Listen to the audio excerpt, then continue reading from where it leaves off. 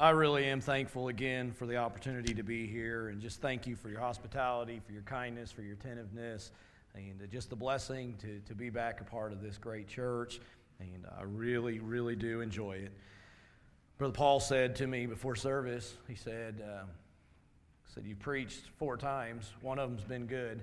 He said, so bring it home tonight and you'll be batting 250. To my defense, I've preached 5 times. And if he would have been awake, 2 of them were good. So, there. Take your Bibles tonight and go to Exodus chapter number 18. Exodus 18, if you're able, stand with me. We're going to read parts of this chapter here.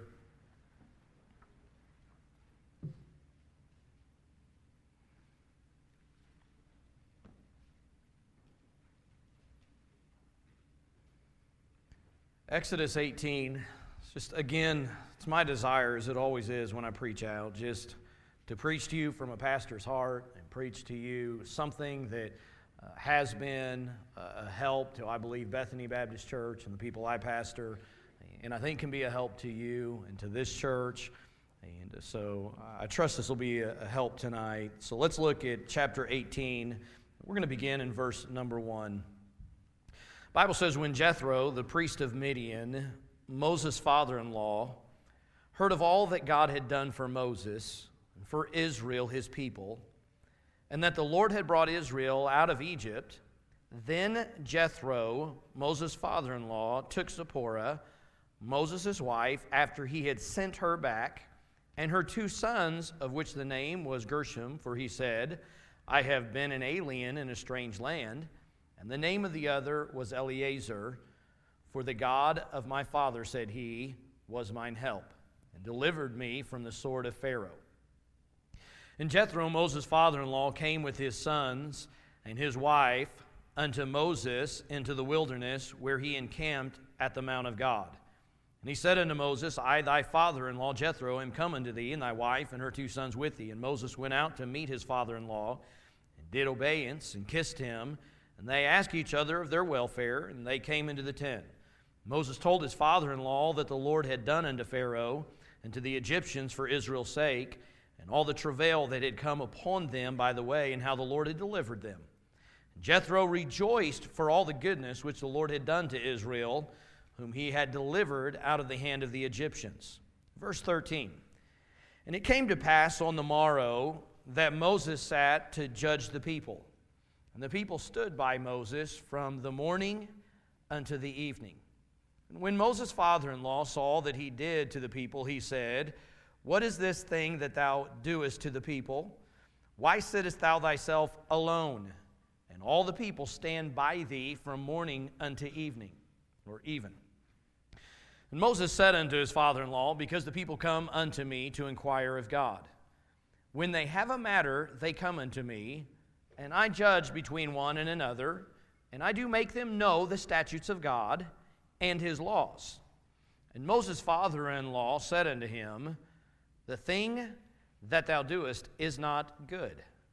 Thou wilt surely wear away, both thou and this people that is with thee. For this thing is too heavy for thee, thou art not able to perform it thyself alone. Hearken now unto my counsel, unto my voice, and I will give thee counsel. And God shall be with thee, be thou for the people to Godward, that thou mayest bring the causes unto God. Thou shalt teach them ordinances and laws, and shalt show them the way wherein they must walk, and the work that they must do. Moreover, thou shalt provide out of all of the people able men, such as fear God, men of truth, and hating covetousness, and place such over them to be rulers of thousands, and rulers of hundreds, and rulers of 50s, and rulers of 10. And let them judge the people at all seasons, and it shall be that every great matter they shall bring unto thee, but every small matter they shall judge. So shall it be easier for thyself, and they shall bear the burden with thee. If thou do this thing, and God commanded thee so, then thou shalt be able to endure, and all this people shall also go to their place in peace.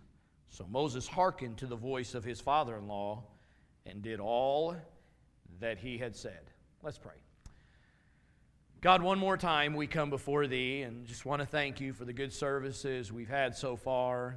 And Lord, I just pray that one more time tonight that You would speak to our hearts. We've taken a lot of effort and to be here and to be in our place where You've commanded us to be. And so, God, I pray that we'd put the same effort into just getting everything out of Your Word that You would have for us to get tonight. And Lord, we're completely dependent upon You, upon Your Spirit and His work in our lives. And God, as we've already discussed today, I pray that at the end of the service, whatever the work is that You do in our hearts and lives, that God, we would be responsive to it, and we'd take action. We're going to thank You in advance for what You do. In Jesus' precious name, amen. You may be seated.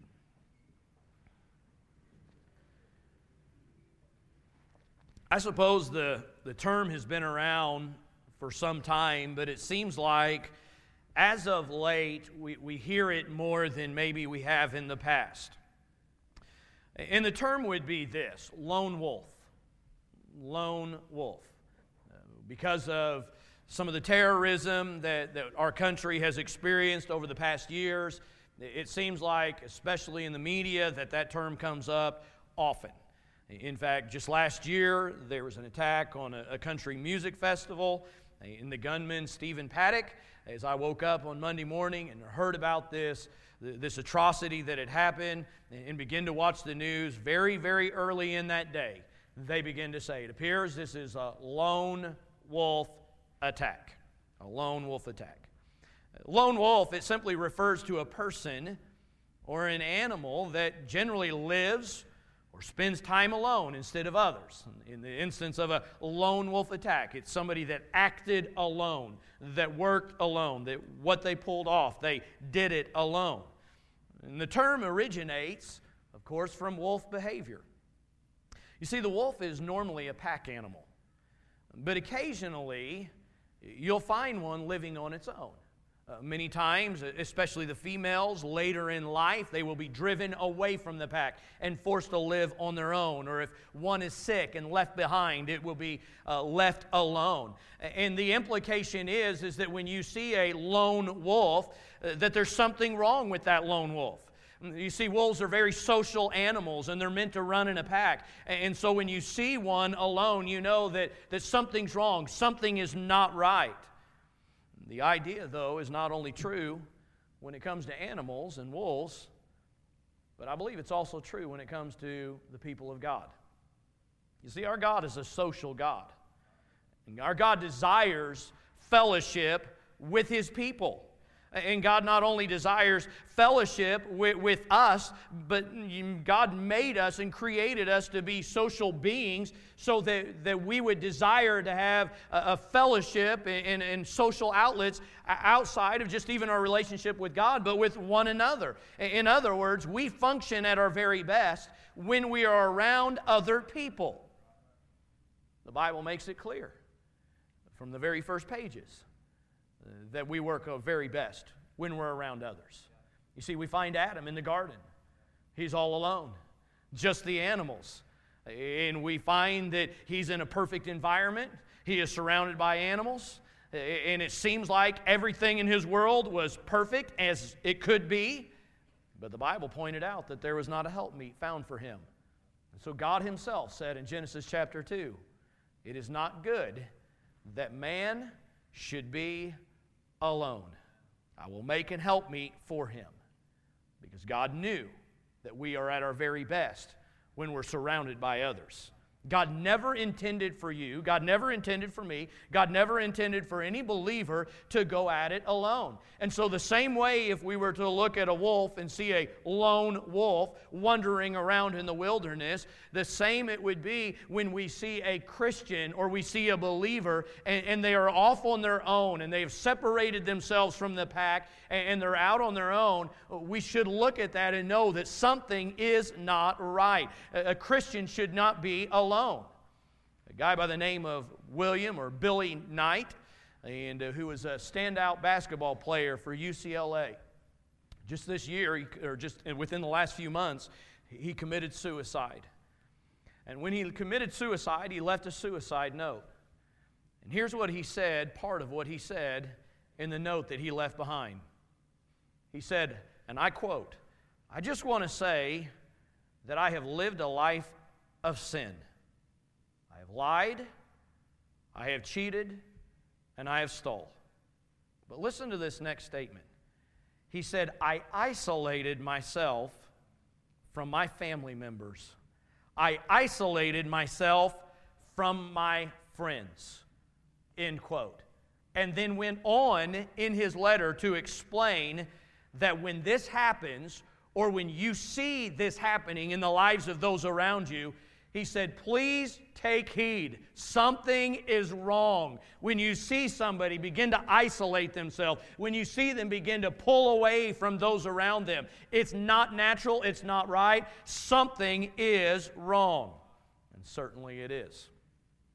See, the children of Israel, in this portion of the Word of God, they've been set free by the blood of the Lamb. And now they're beginning to move forward in their journey of faith. It is very early in this journey from Egypt to the Promised Land.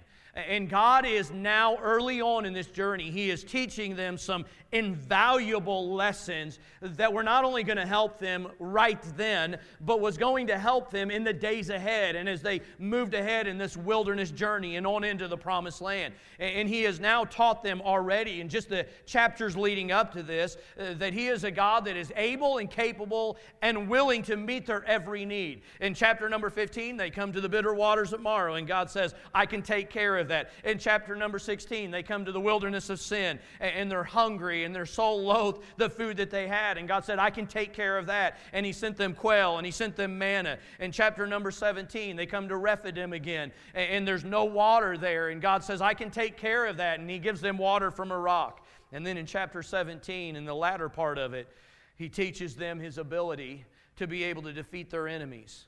Because Amalek had come and attacked, and God said, I can take care of the enemy that comes your way, and then showed them through a very powerful way by the holding up of Moses' hands that the victory is not in mankind, but the victory comes from God. And so this text this evening, He's still teaching them lessons. And the lesson that He has to teach them is simply this, that there's a need for others in your life. There's a need for others in your life.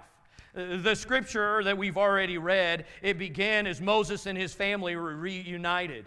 And it's incredible because after reading of several chapters of trials and complaints and battles of the Israelites, it's kind of a relief. We finally come to a chapter where it describes the calm of Israel, and it shows it the nation of Israel is a quiet place of family and fellowship and even daily business taking place.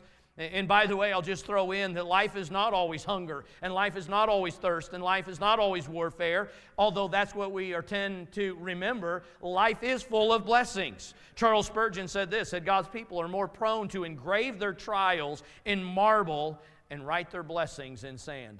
We need to be careful about that. We met Moses and his family clear back in chapter 2.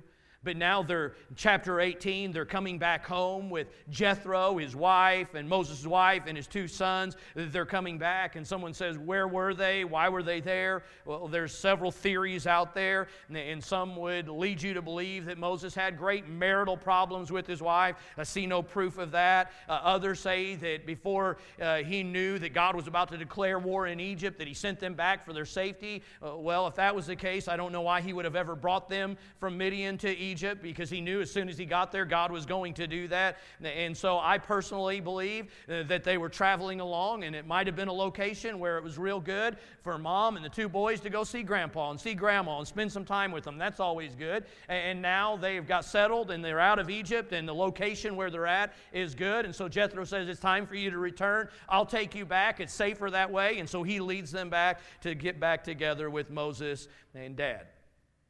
And so in verse number 8, Moses begins to recount to Jethro, his father-in-law, of all the working of God in their lives. And in verses 9 through 12, Jethro rejoices, Jethro celebrates, Jethro worships God for all that he's done. It's just a great celebration. But then the next day comes in verse number 13, and we see Moses, he's headed right back off to work again.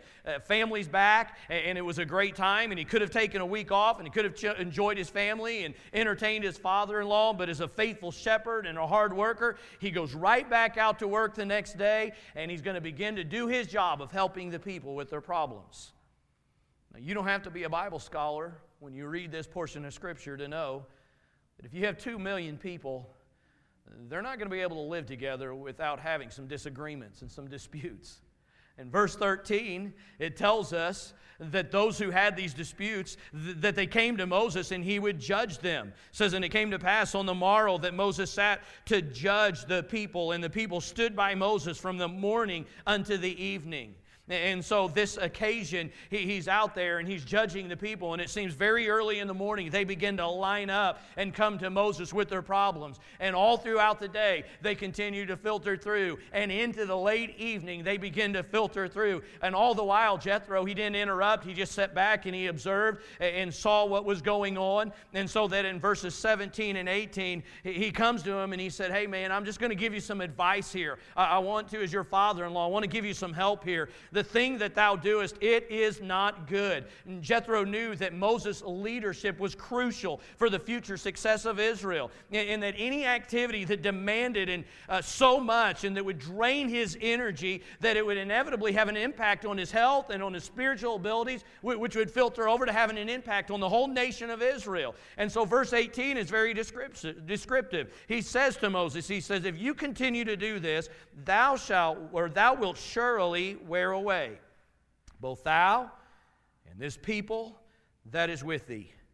For this thing is too heavy for thee. Thou art not able to perform it thyself alone. He said, Moses, what you're doing, it's too much. It's too much for any man to handle. It's too much for you to do. And if you continue to do this, you're going to wear away. You can't continue on this way. These people can't continue on this way. There's no possibility that any man is strong enough to perform what you're doing himself alone and continue to do it day after day after day. Let me just stop right here and say that you don't have to be leading 2 million people to feel this way. You don't even have to be in the ministry to feel this way. Life often leaves all of us overwhelmed. Life often leaves many of us feeling like we're just hanging on. I was driving this summer to junior camp. Just a busy time in ministry, as summer often is, and just from one thing to another, to another, to another, and we're headed off, and I'm tired, and I'm weary, and we're driving to Eufaula, Oklahoma for junior camp, and my wife was there, and she's trying to talk to me, and I was just really not talkative, which is what I do when I get tired and cantankerous. I feel like it's just best just to kind of keep to myself, and she kept talking, and I kept just kind of being quiet, and finally she said, "What's your problem?" And I said, "I'm just tired." And she said, "Well, that's understandable." And then I just kind of opened up to her and I said, "You know, Lisa," I said, "I'm just really tired of being tired. Not only am I tired, but I'm just really tired of being tired. It seems like it's a way of life. It seems like every day I'm just doing everything I can to just get through that day, and then the next day brings more, and the next day brings more." But I know that I'm not alone. There are some in this room tonight, and you feel the same way. You're tired, you're weary, you feel like life just continues to throw things at you and throw things at you, and life continues to demand things of you. Your family demands things from you. Your church asks things of you. Your workplace asks things of you. Just to function in this life, it has a way of leading us all to what we would even feel like we're almost to a breaking point. And that if life throws one more thing our way, we may not be able to handle it. In fact, I believe there's probably two types of people here tonight. There are those that are humble, and they would admit, "I'm hanging on by a thread, preacher. Just feel like I don't have much more I can give, and if one more thing comes up, I don't know that I'm going to be able to handle it." The problem is, they have no idea how to change it. And then there are those, I hope not too many tonight, and hopefully none, but that are arrogant and think, not me. I don't care what life brings my way. I can handle anything. Well, that's foolishness. We can't. I don't think that Moses was the second. I don't think Moses was arrogant. I don't think he sat back and thought, listen, Jethro, you don't know what you're talking about. I'm Moses. I'm empowered by God. Whatever comes my way, whatever they throw my way, I'm strong enough. I can handle anything. I don't think that was Moses. I think that he knew within himself, I can't continue to do this. I can't continue to go like this. I can't continue day after day after day to do this. I just don't think that he knew what else to do. So the truth of this text is that we all have a tendency to be overwhelmed. We all have a breaking point. The truth is that all of us are in danger of catastrophe if we try to go about this alone. No person here is capable of living life as a lone wolf. So Jethro, in his wisdom, he has some advice to him. He says, here, I'm going to tell you what you need to do.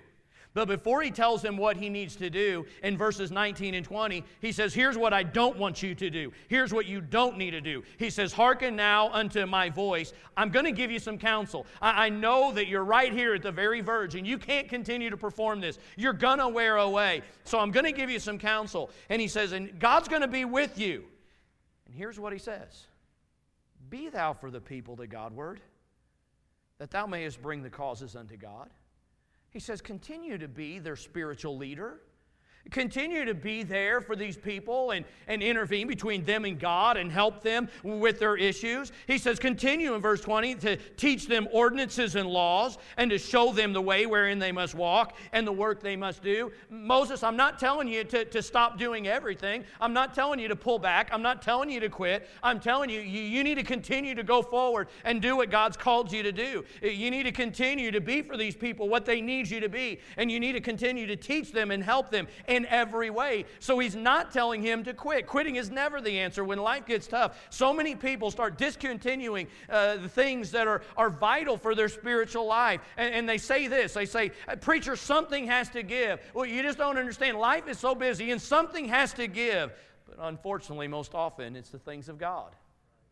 He's not saying, you stop, you back off from the things of God. He says, you need to continue to go forward and do the job that God's called you to do. But here's what I am going to advise.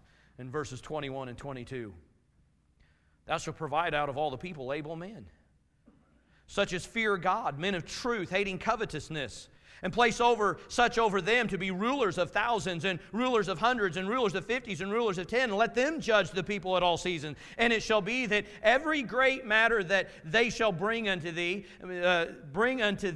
but every small matter they shall judge. So it shall be easier for thyself, and they shall bear the burden with thee. So here's what he suggests Moses to do. He says, you need to organize the camp, and so that every 10 people would have somebody to talk to with their civil problems. And if the ruler of 10 couldn't solve it, then they would be referred to a ruler of 50. And if the ruler of 50 couldn't solve it, then they would go to a ruler of 100 and then 1,000. And after that, if nobody could solve the issue, then they would be referred to Moses. And he makes it very clear in verse 21. There's some criteria that needs to be on these men that would come alongside them and help them. They needed to be able men. In other words, they needed to be capable of doing this job. They needed to be men that feared God and had a relationship with Him and walked with Him. They needed to be men of truth, men that he could trust, that they would be honest and fair in their judgment. And they needed to be men that hated covetousness. In other words, they needed to be men that couldn't be bought, that couldn't be purchased, no matter what people threw their way, that they would be fair in their judgment. And a system such as this, if they would do it this way, it would separate the simple problems from the more complex matters, so that Moses wouldn't be spending his days on trivial matters. I'm convinced of this, that if the people of Israel were anything like the people of today, everybody thought their problem was the most important. And everybody thought that they needed Moses' attention. So Jethro's advice to Moses was simply this: son, you can't go at this alone. Any attempt in doing so is going to take a serious toll on you, both physically and spiritually. So here's what you need to do, son. You need to find and surround yourself with some godly men, some godly people that can help you carry the load and that will help you through this life.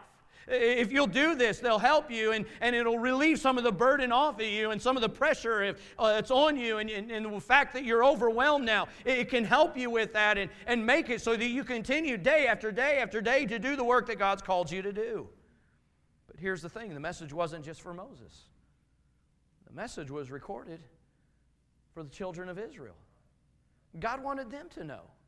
Because He understood that the children of Israel, as they went forward in their journey, they might begin to think, well, I can do this on my own. I don't need my fellow brothers and sisters. I don't need those that are within this nation. I can do this on my own. I don't need anybody. And God was saying, hey, no, you do need those around you. And I put you into a group of people. I put you into a family. And if you'll stay with that family and you'll help one another, you'll be able to go further and do more than you could ever do on your own. And so it's for the children of Israel to realize, hey, instead of arguing and bickering with all those around me, I needed them, and I need to utilize them, and I need to find in my life some people, some men and women who are going to be able, and they're going to fear God, and they're going to be truthful people, and they're going to be people that hate covetousness. I need to surround myself with those type of people. But not only that, it was written for you and me. God knew we would get this. God wanted us to understand the importance not going through this life as a lone wolf, but surrounding ourselves with godly and honest people that can help us when the load gets too heavy to carry, that can encourage us and hold us up as we go through this life. You see, God does this in a couple of ways, in a few ways. I believe God does this, and God surrounds us and puts people into our life to help us. We just have to utilize and allow them to help us. And one of the avenues that God does that is God places us within a family. Do you understand the help and encouragement that a family can be to one another? The way they can help each other and strengthen each other? I've been married for 23 years, and we've been in full-time ministry for just over 20 of those years. And here's a most amazing, amazing thing. In 23 years of marriage, over 20 years of full-time ministry, never one time in our marriage have my wife and I both been down and discouraged together at the same time. Doesn't always work that way, I suppose, but it has in our marriage so far. When I'm down, it seems like my wife's up. And when my wife's down, it seems like I'm up. I mean, I go home on a Sunday night and sweetheart, what is wrong with these people? What is wrong with this? I'm so frustrated. I'm so discouraged. And my wife will look at me and go, why? It was a great day. What do you mean it was a great day? Did you not see all of these things? Do you not know? What are you upset about? This is the greatest church in the whole world. And she's so excited. And very quickly she begins to pull me back to where I need to be. And there's times I go home and my wife will say, can I talk to you? And she has some burden she's carrying. And I'm telling you, it always seems like it's on the greatest day. And I just begin to encourage and help her. It's amazing how it works. My wife's there. I hope I'm there for her, to help her, to carry that load. I need that. Listen, wives, your husband, he goes out, and I know many of you ladies do as well, but your husband goes out and he works, and the pressures that comes his way throughout the day, sometimes nobody understands and nobody realizes, and he comes home and he might even seem a little short or a little cantankerous and just tired and physically and mentally wore down, and he sits in the recliner and you want to get a little upset at him and think, you know, we've been here without you all day, and you come home and now you're not paying any attention to us. Hey, maybe you need to realize that he's carrying a load that's so heavy that you can help him with. And rather than getting onto his case, maybe you ought to just come over and put your arm around him and say, hey, here's a glass of iced tea. Looks like you had a tough day. I just want you to know I love you. I'm here for you.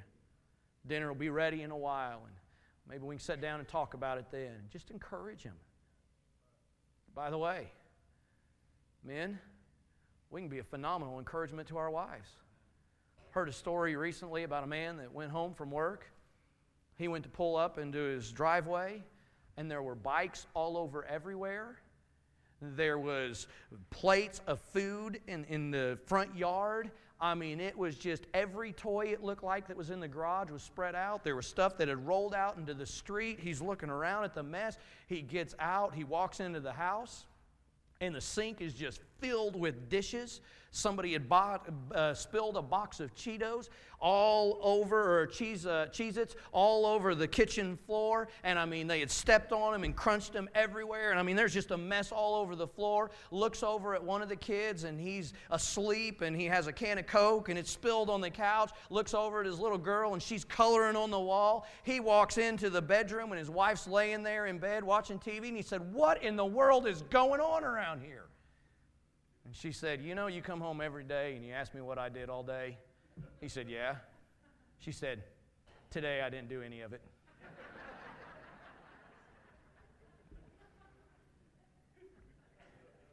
Occasionally, I need to walk in the house and realize that God's placed me into my wife's life, not so that she can live life as a lone wolf, but God gave her a husband that can come in and pick up and help and be a resource and a help to her and an encourager to her. That's the way a family's supposed to work. And you understand, our children can be that way. Just on Friday night, we're walking back to the dorm after the services, and I said to Keith, because he was there and it wasn't my wife, I said to Keith, I said, "Man, these things are always so difficult when you go and preach out, because you never really know the people well enough to know if you did a good job or if what you was preaching was good." And Paul hadn't told me yet that I had struck out on both of those. So I'm like, man, I just really don't know. All you can do is just trust that the Lord used the messages. And he just looked at me and he said, "Pretty good response, Dad." I said, "Yeah, it was, buddy." What an encouragement. What an encouragement. Been times when my daughters have picked up the phone and called me, encouraged me. There's times that they need their dad to come alongside them. Listen, he's going to school on Tuesday. I don't want him to go to school as a lone wolf. I want him to know that he has a father that has his back and that I'm here for him. And when he comes home, that his dad's there for him. I'm not too busy for him. And I want my girls, even though they're off at college, I want them to know that at any moment they can pick up the phone and they have a dad and a mom that has their back. I told our kids that are going off to school last Sunday night, I said to all of our students in our school, I said, "I want you to know that you've made decisions at youth camps and you've made decisions at youth conferences, and now you're headed off to school, and you think that when you get there, you're going to be all alone. But I want you to look around this building tonight, and I want you to see the people sitting in this room and know that we got your back, and we're there for you. And all you have to do is pick up your phone and text us, and we'll take you to lunch. We'll encourage you. We'll pray with you. We'll send you scriptures. We'll do whatever we got to do, because you're not alone." God's given us a family to do that. God's given us a church. Again, it'll never cease to amaze me how when people get overwhelmed, the first thing that goes is church. Hobbies, they still find time for them. Kids' sports, they still find time for them. Overtime they need to pull, still have time for that. But when it comes to church, do you understand the strength that is in this room? Do you understand the resource and help that the men and women of this room can be to you when you get overwhelmed? What a blessing a church family is. I give my sisters a hard time, and rightfully so, but the truth is, I love my sisters. But when I left for Bible college at 18 years of age, I never really went home again. I haven't lived next to family for my entire adult life. I have sisters that are down in South Carolina. I have sisters and parents that live in California. I've never had family that is really close. But you know what I've always had is I've always had a church family. What an encouragement. What a help a church family can be. Don't forsake the assembling of yourselves together. Come together and help each other. You say, "Well, I don't have any problems right now." Yeah, well, maybe somebody else does, and maybe it's not you that needs the somebody to come into your life and help you. Maybe you're the one that needs to go into somebody else's life and help them and encourage them. I think it's amazing. Not only God gives us a church and a church family, do you know what God's given you? God's given you a pastor and a godly staff. No, they fit this criteria They are men that fear God, and the staff and their wives, they fear God, and they're people of truth, and they hate covetousness, and they're able, they're capable. I promise you that the staff and the pastor that you have, they're more than able, they're more than capable of coming alongside of you and helping you. Don't withdraw yourself from them. Run to them. Embrace them. Allow them to help you when you need it. But you also understand this. And I believe you've exemplified this just recently. But not only does God give a church a pastor, but He gives a pastor a church. See, here's the thing that I don't suppose the people at Bethany Baptist Church realize. I've been where they are.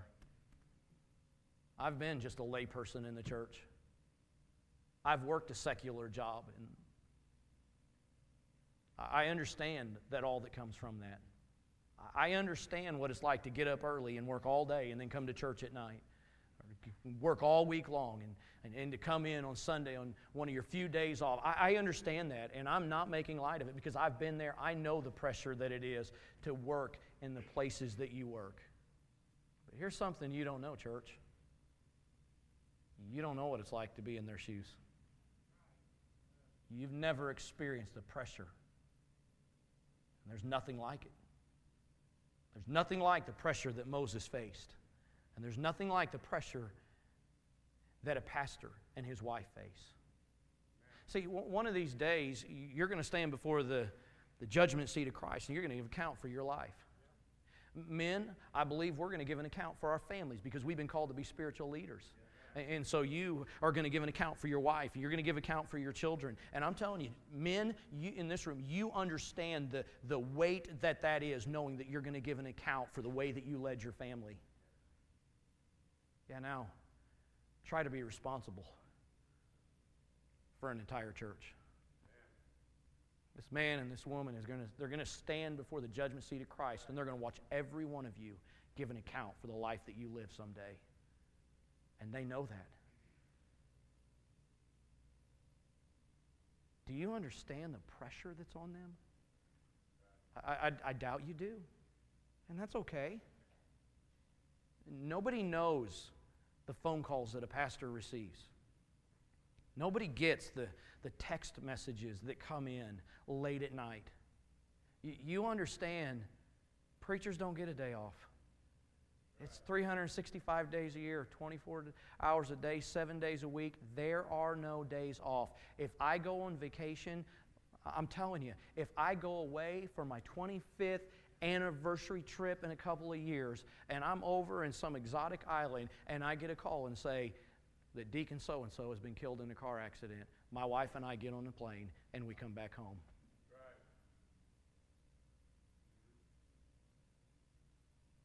Nowhere I go do I get to take the mantle of a pastor and just set it aside and say, I don't have to deal with this. No. It's a pretty heavy load. You know what God's given your pastor? Oh, He's given him a good staff that helps. God's given him a church. And you'll never know the help that you can be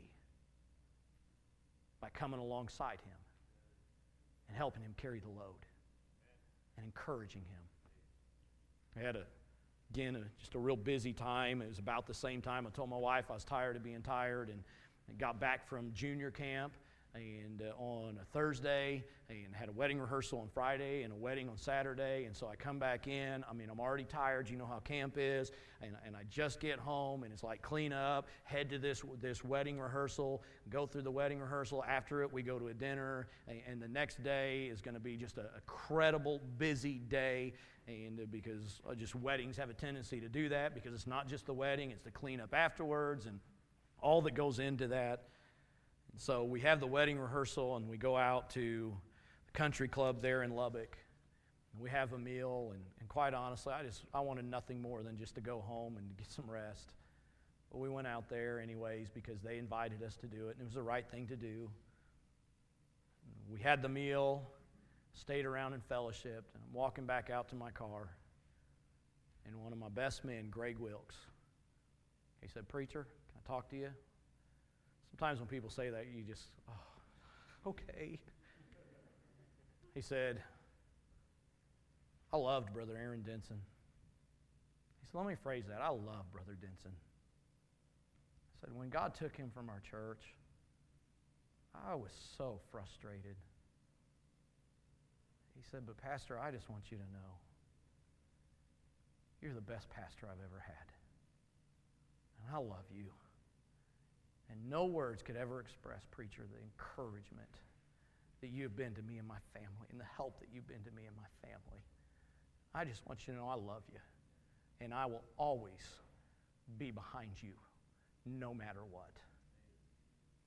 Man, I went from tired and just wanting to go to bed to, let's go get some coffee.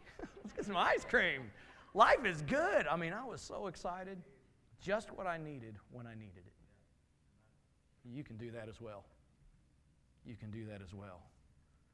So let me ask you a couple questions and we'll be done. Number one, how are the relationships in your life?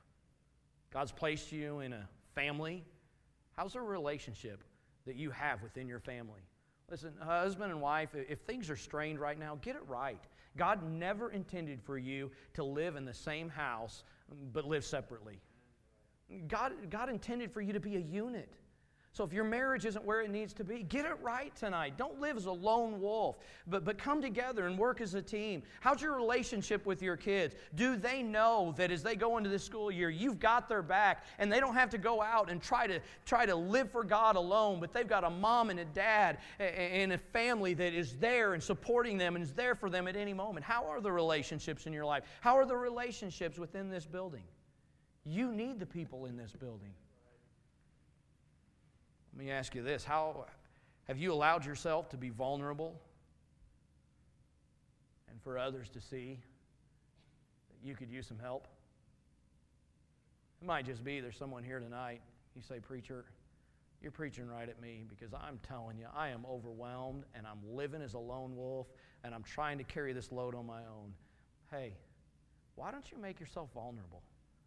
Why don't you go up to somebody tonight and just say, hey, I'm struggling with what that preacher said, and I just need someone to pray with me. I just need someone to encourage me. Would it be okay if we had coffee this week? Would it be okay if I gave you a call this week? Would it be okay if I text you some this week? The question really boils down to this. Are you going to allow the people God has put into your life to be a help to you and an encouragement to you and allow you to accomplish even more for Christ? Or are you going to live as a lone wolf? Don't be that lone wolf. The very first thing that happens when people start to slip away from church is they begin to isolate themselves and they begin to go out. And when you see that happening, you know something is not right. Don't run away from God. Don't run away from His people. Run to them and allow them to be the help that God intended for them to be. Every head bowed, every eye closed.